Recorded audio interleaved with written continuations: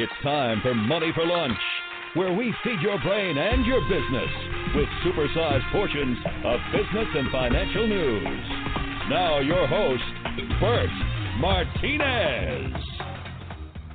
Welcome everybody. Today I'm being joined by Dean Foster. Dean Foster is the director of Berlitz Cross Cultural. He is an executive strategic consultant for DwellWorks Intercultural. In addition, host of the Apple podcast, Oops, Your Culture is Showing. He's also written 5 books on understanding different cultures. Dean Foster, welcome to the show. Good morning, Bert. How are you? I'm glad to be here. You know what? I'm excited to have you here. We were talking before the show about there's the what do you call it?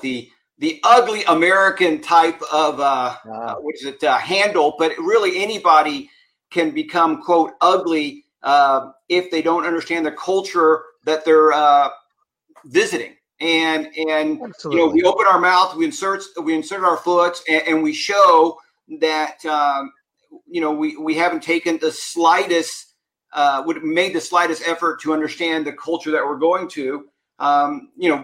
Whether it's China or France or some other place, we are blessed to have English spoken almost globally.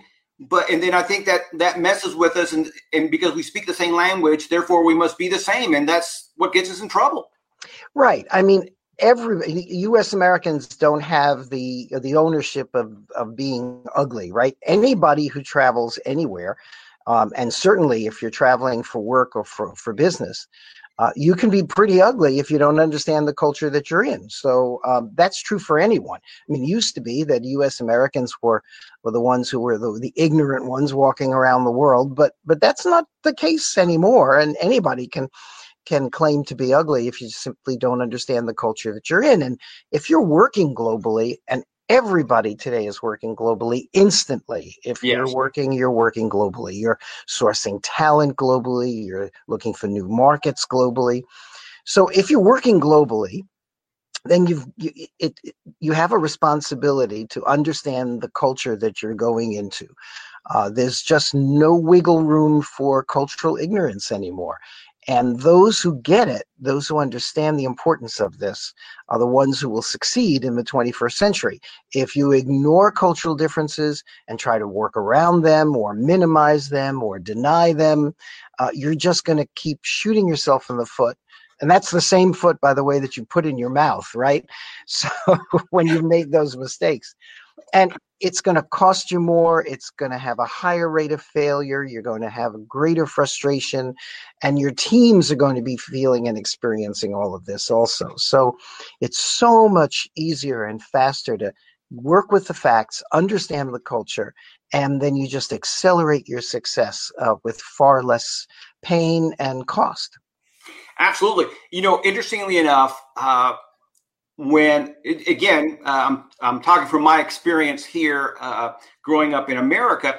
What's interesting is if you look at, let's say, the Native Americans who have,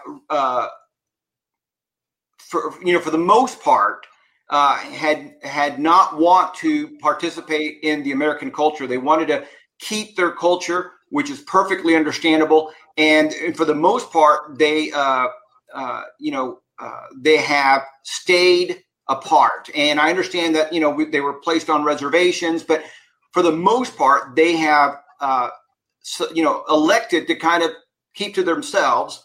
And you see them, you see their culture struggle immensely. And just recently, within the last decade, when they have gotten more, involved with the mainstream culture, they have casinos, they have hotels, they have started to prosper. And to me, that's a great example of understanding the culture around you and getting involved versus separating yourself to the point where your culture might be surviving, but it's not thriving. Right. I think you're making an important point. We all need to try to follow this roadmap, no matter who we are, whether we're First Peoples or whether we're newcomers to a culture. And we all come to this experience with different privileges. Indigenous peoples in most parts of the world don't have the same kind of privileges to learn about other cultures and to be able to assimilate with them. In fact, they're often marginalized, so it makes their efforts that much more difficult. But for most people, non-Indigenous peoples who are working globally, we do have the privilege of being able to understand the culture that we're in and to be invited in many cases. And so all the more reason, because it is so much easier to make that leap and to understand and to work with the culture as it presents itself to you. Because we absolutely need to take that responsibility and do so. Yeah, absolutely. Absolutely. You know what? And again, another example of this idea of working globally.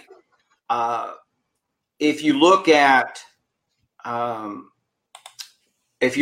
let's say, corporate America now has become more diverse than ever.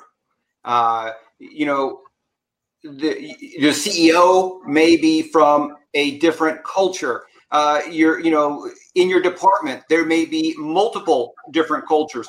And yes, even though you're working together and maybe you might be based here in the U.S., it's still nice to be able to understand some of the holidays, some of the nuances, some of the do's and don'ts, if you will, when you're working in such a, in a diverse workplace. Absolutely. And, this dynamic is 2 ways, 3 ways, 5 ways, right? So you might have, let's take an example, my friend Ahmed from Saudi.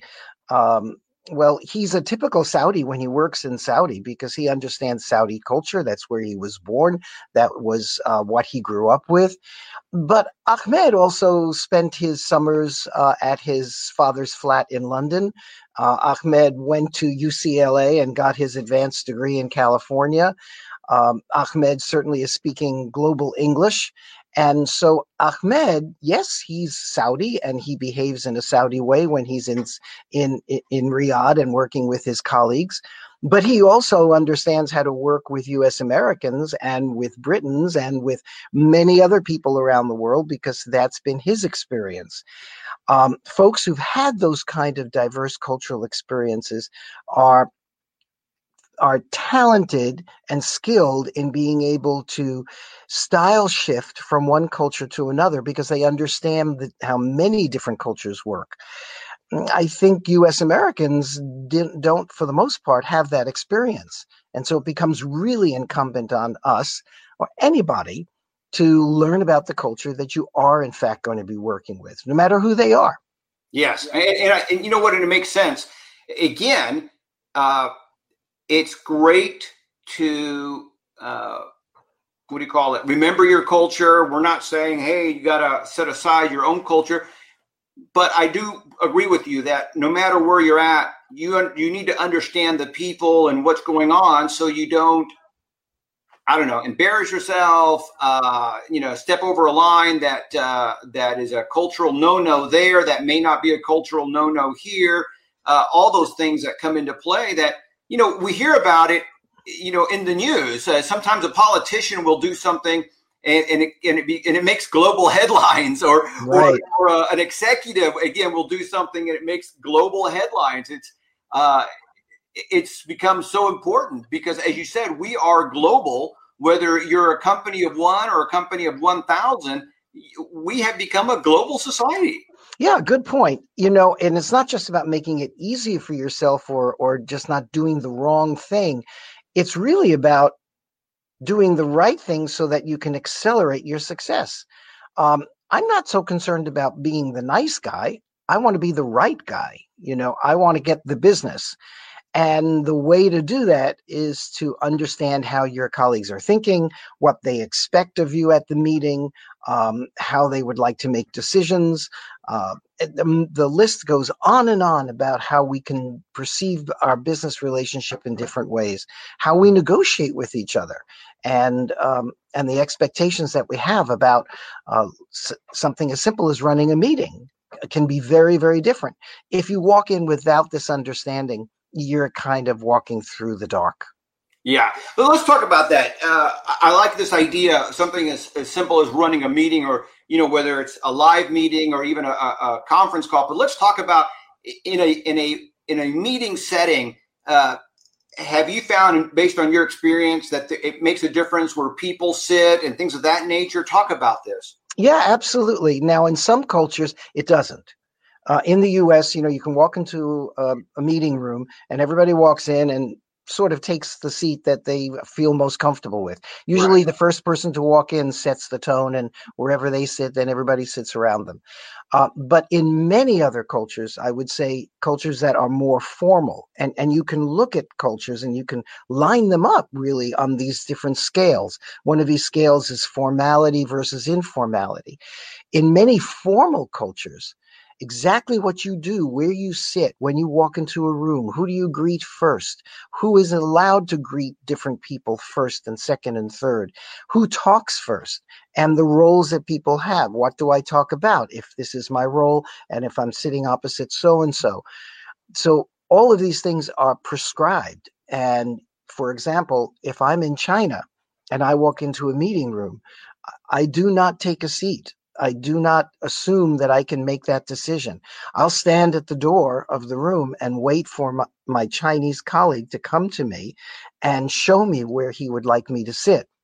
This is really important because in China, typically, traditionally, we organize ourselves at the table in a hierarchy. And the key person usually sits in the middle, opposite the key person of the other side. And then each key person is flanked in descending order of importance from number one person on the right, number two person on the left, number three person on the right, number four person on the left. And the number one person usually can only speak to number one person on the other side. Number two can speak to number two. Number five cannot speak to number one, the key man. They have to speak to number five. Now, I'm outlining a very traditional Chinese way of doing things. Of course, once you build relationships with your associates, these differences kind of fade away. But certainly, if you're meeting your Chinese colleagues for the very first time, and you're in China, and you've never had a meeting before, and you have no information that it's going to be any different, I would always assume to do it in a Chinese traditional way, unless I get information to the contrary. Right. And that means wait to be told where to sit. One of the interesting things is that if you're told to sit way at the end of the table, that's an indication of what your Chinese colleagues think about your importance of being there. And the least important seat at the table actually is the one furthest from the middle, closest to the door, usually. Sure. And the idea being that if you're closest to the door and we lose you and you happen to slip out, well, it's not that much of a loss because you weren't a very important person anyway.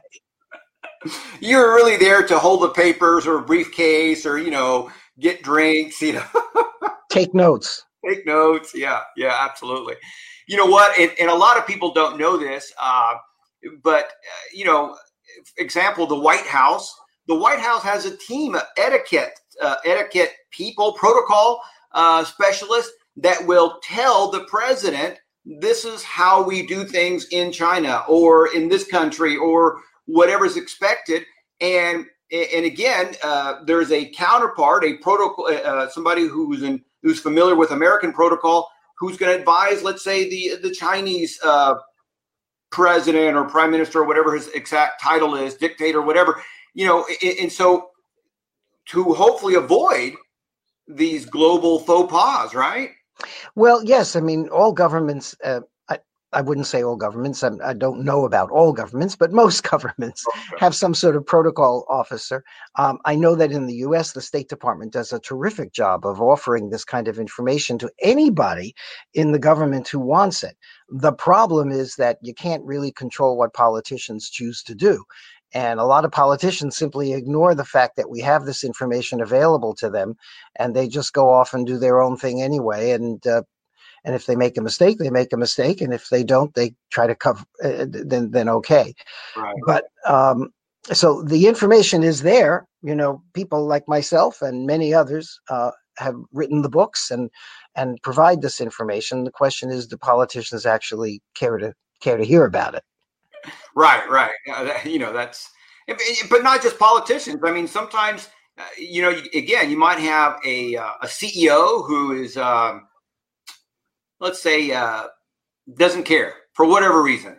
He's too big, he's too famous to care, and so therefore he shows up, and then he wonders why his counterpart didn't take him seriously, or why they're not doing business, or the deal didn't get done. It's because that CEO at that, not knowing the culture offended his counterpart. Right. A lot of folks in the cultures that you're going to be working in, they understand that you're different, and they understand that you may not know the way to do things in their culture. And you do often go into these cultures with a privilege of being given some slack for this. Right. But up to a point. Right. After a while, the expectation is, come on, guys, this you're behaving in ways that don't work here, and you really should understand that and get over it, right? And find out how we like to do things. So if you can do that ahead of time, you really have a great advantage. And people tend to sometimes overlook or minimize the importance of this.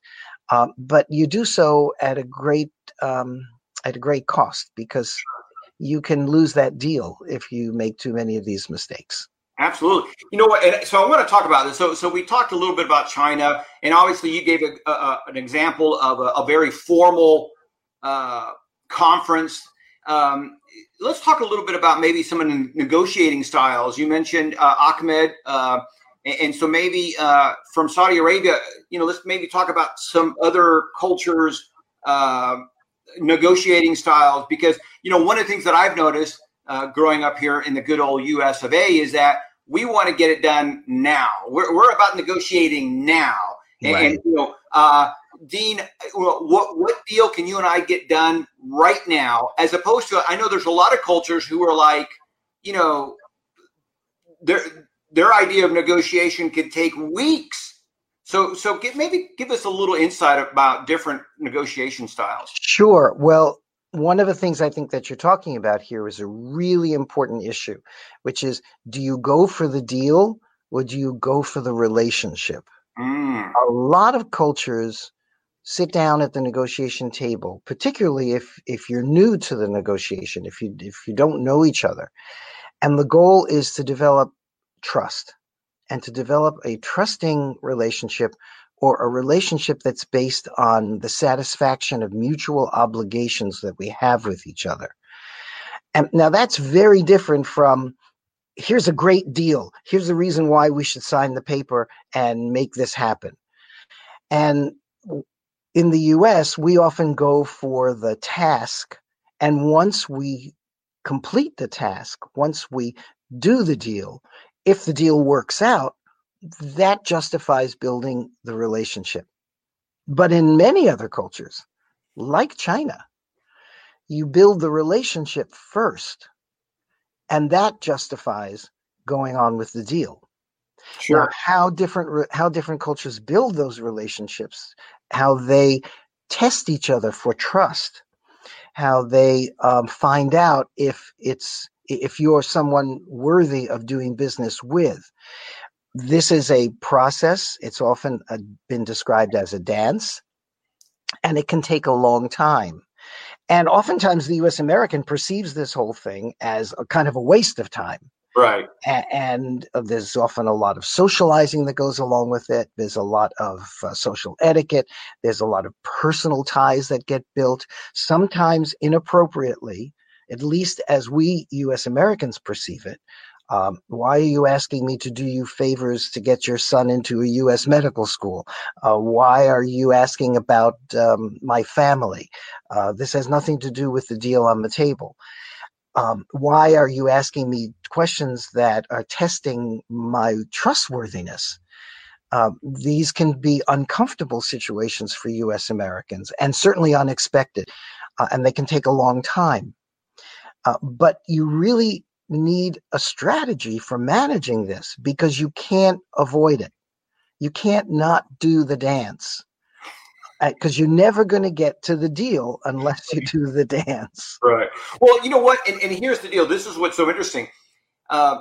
Again, there is a great American saying, right, that we like to do business with people that we know, like, and trust.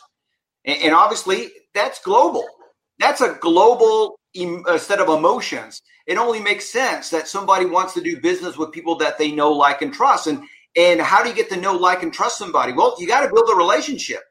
And, you know, in some cases, the relationship really is the most important part, because we've all, at least in America, we've all had deals that maybe have gone bad, but because there was a relationship there, nobody took it personally, and they go on to do a deal maybe next year or 2 years down the road. And again, from listening to you, it sounds like, again, that some of these other cultures really want to establish the relationship of know, like, and trust before we even talk about business, because if I can't trust you, everything else is not going to happen. Exactly. We're really not that different. It's about, where do we put our initial priority? Is it about the deal, or is it about building the trust? Right. And I think in the US, it's more about, we build trust by having a successful deal. Yes. But in places like Mexico, in much of Latin America, in much of Asia, in much of Africa, we actually build the trust first, independent of the deal that's on the table. And that's done through social relationships and this long testing period. The dance. Right. I like that, the dance. And so, just for everybody, you've written 5 books. We were talking before the show. You've written 5 books, and quickly kind of give us, I guess, a little bit of background about those 5 books, because I think that some of our audience members may want to go out there and check these books out. So, talk about your book. Sure. Well, my first book is Bargaining Across Borders, and that was published by McGraw-Hill. And it's all about how different cultures negotiate differently, what they expect at the table, and how they like to get things done. And if you go in with a strategy based on how they like to get things done, this book will outline what those strategies should be. And so it's really good about negotiating style differences. And then my 4 books about the global etiquette guides, one for Europe, one for Asia, one for Latin America, and one for the Middle East and Africa. These are books that'll tell you all the important do's and don'ts of each of those regions. So how to dress, what to expect at a restaurant, how to dine, what are the roles of bosses and subordinates, of older and younger, of different generations, how do we manage a team, how do we manage a project. All of the things that are affected by culture that you need to know when you work country by country, chapter by chapter in each of those books will outline all of that per country in each of those regions. So together they make up a great guide for working globally, everything you need to know. I like it. Yeah. Listening to you about, the Middle East and even Africa as well, I guess specifically the Middle East. Here's a country that has been at war, parts of it have been at war or skirmish or whatever, ever since I was young. And sometimes. And before that, I'm sure. That's right. And a lot of these skirmishes and wars, if you will, have to do about, pride, but because somebody stepped on somebody's toes, it all of a sudden becomes a turf war, right? You disrespected me, and therefore now I have to, shoot you or whatever. But, again, back to what you were talking about at the very beginning, there are some cultures that are very formal, very, very hierarchical, and very formal until you get to that place of trust. And, again, the Middle East seems like one of those places as well, right? It most definitely is. These are cultures where you have to establish your trust in order to be able to be taken seriously and in order to do business there. Yes, and the way you do that in the Middle East is going to be different from the way you do that in India or China or Latin America. But these are all what I would like to refer to as trust-focused cultures, as opposed to deal-focused cultures. Right. Now, once you've established that relationship, then the deals happen pretty quickly. The problem is at the beginning when U.S. Americans walk in there expecting to get the paper signed and get the deal done without the trust. It never happens. Right. Absolutely. You know what? And that's why I think when you look at some of these deals that get done poorly, or sometimes when deals don't get done, again, I'm going to pick on our good folks there in the U.S. government.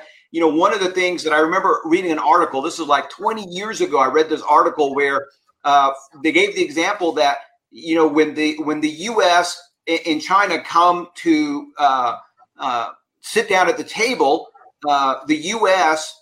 will rent out several hotel rooms for, let's say, 3 or 4 days.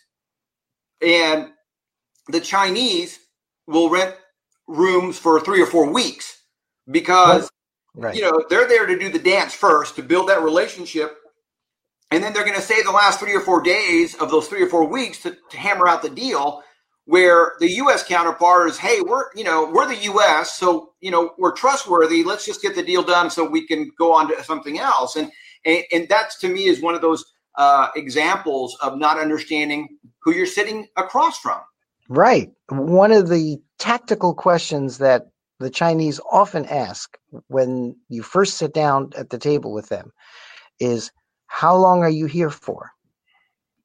And one of the best responses to that question is to sit back and take your watch off and put it in your pocket. Ooh. And say, I'm here for as long as it takes. And that sends the signal to the Chinese that you are there to build this relationship. And whether or not you have a return ticket home for a particular date, right, indicate nevertheless that you're there for as long as it takes. Yes. I like that. Taking the watch and putting it in your pocket. I think it's very symbolic of, hey, I got all the time in the world. We're here to get to know each other, and you're not in a hurry. So that's kind of a neat little, symbolic movement there. Now, it's a tactic, admittedly, right? Okay, all right. So is that a known tactic there in China? I mean, if somebody does that, they understand what's going on? Absolutely. Gotcha. All right. So if somebody needed help and they wanted to contact you, maybe as a speaker, maybe as a consultant, where do they go? Where's the website for them to find out more about you? Oh, that's easy. That's deanfosterglobal.com. deanfosterglobal.com. Because again, we are a global society for the most part, right? deanfosterglobal.com. That's great. Dean, it's been a pleasure getting to know you and sitting down with some of these strategies. It just, if somebody is thinking about going to do business in China or in other parts of Europe, they probably need to go to Amazon and check out your books and maybe even call you, depending on the size and scope of the deal, because it's very, very possible that a misstep could cost you a tremendous amount of money, if not a tremendous amount of time. Absolutely. And we've got tactics and strategies for all cultures. So give us a call, check us out, and we're there to help. Great. Dean, thank you so much for stopping by today. Hey, Bert, it's been a pleasure. Thank you. You bet. Good stuff there from Dean Foster, deanfosterglobal.com. And you can find out his books there at Amazon as well. They're all good books. I'll put a link here in the show notes. But I just love the few things that Dean taught us today can make a world of difference when you're talking to somebody from a different culture. And there's no excuse. One of the things that Dean and I were talking about before the show is that there's no excuse for us today with technology literally in our fingertips. There's no excuse for not figuring out a little bit about their culture and just being prepared. So Ladies and gentlemen, thank you so much for stopping by and sharing. As always, please share this episode with everyone you know. Thank you so much. Tune in Monday through Friday here on Money for Lunch and check out our website at moneyforlunch.com.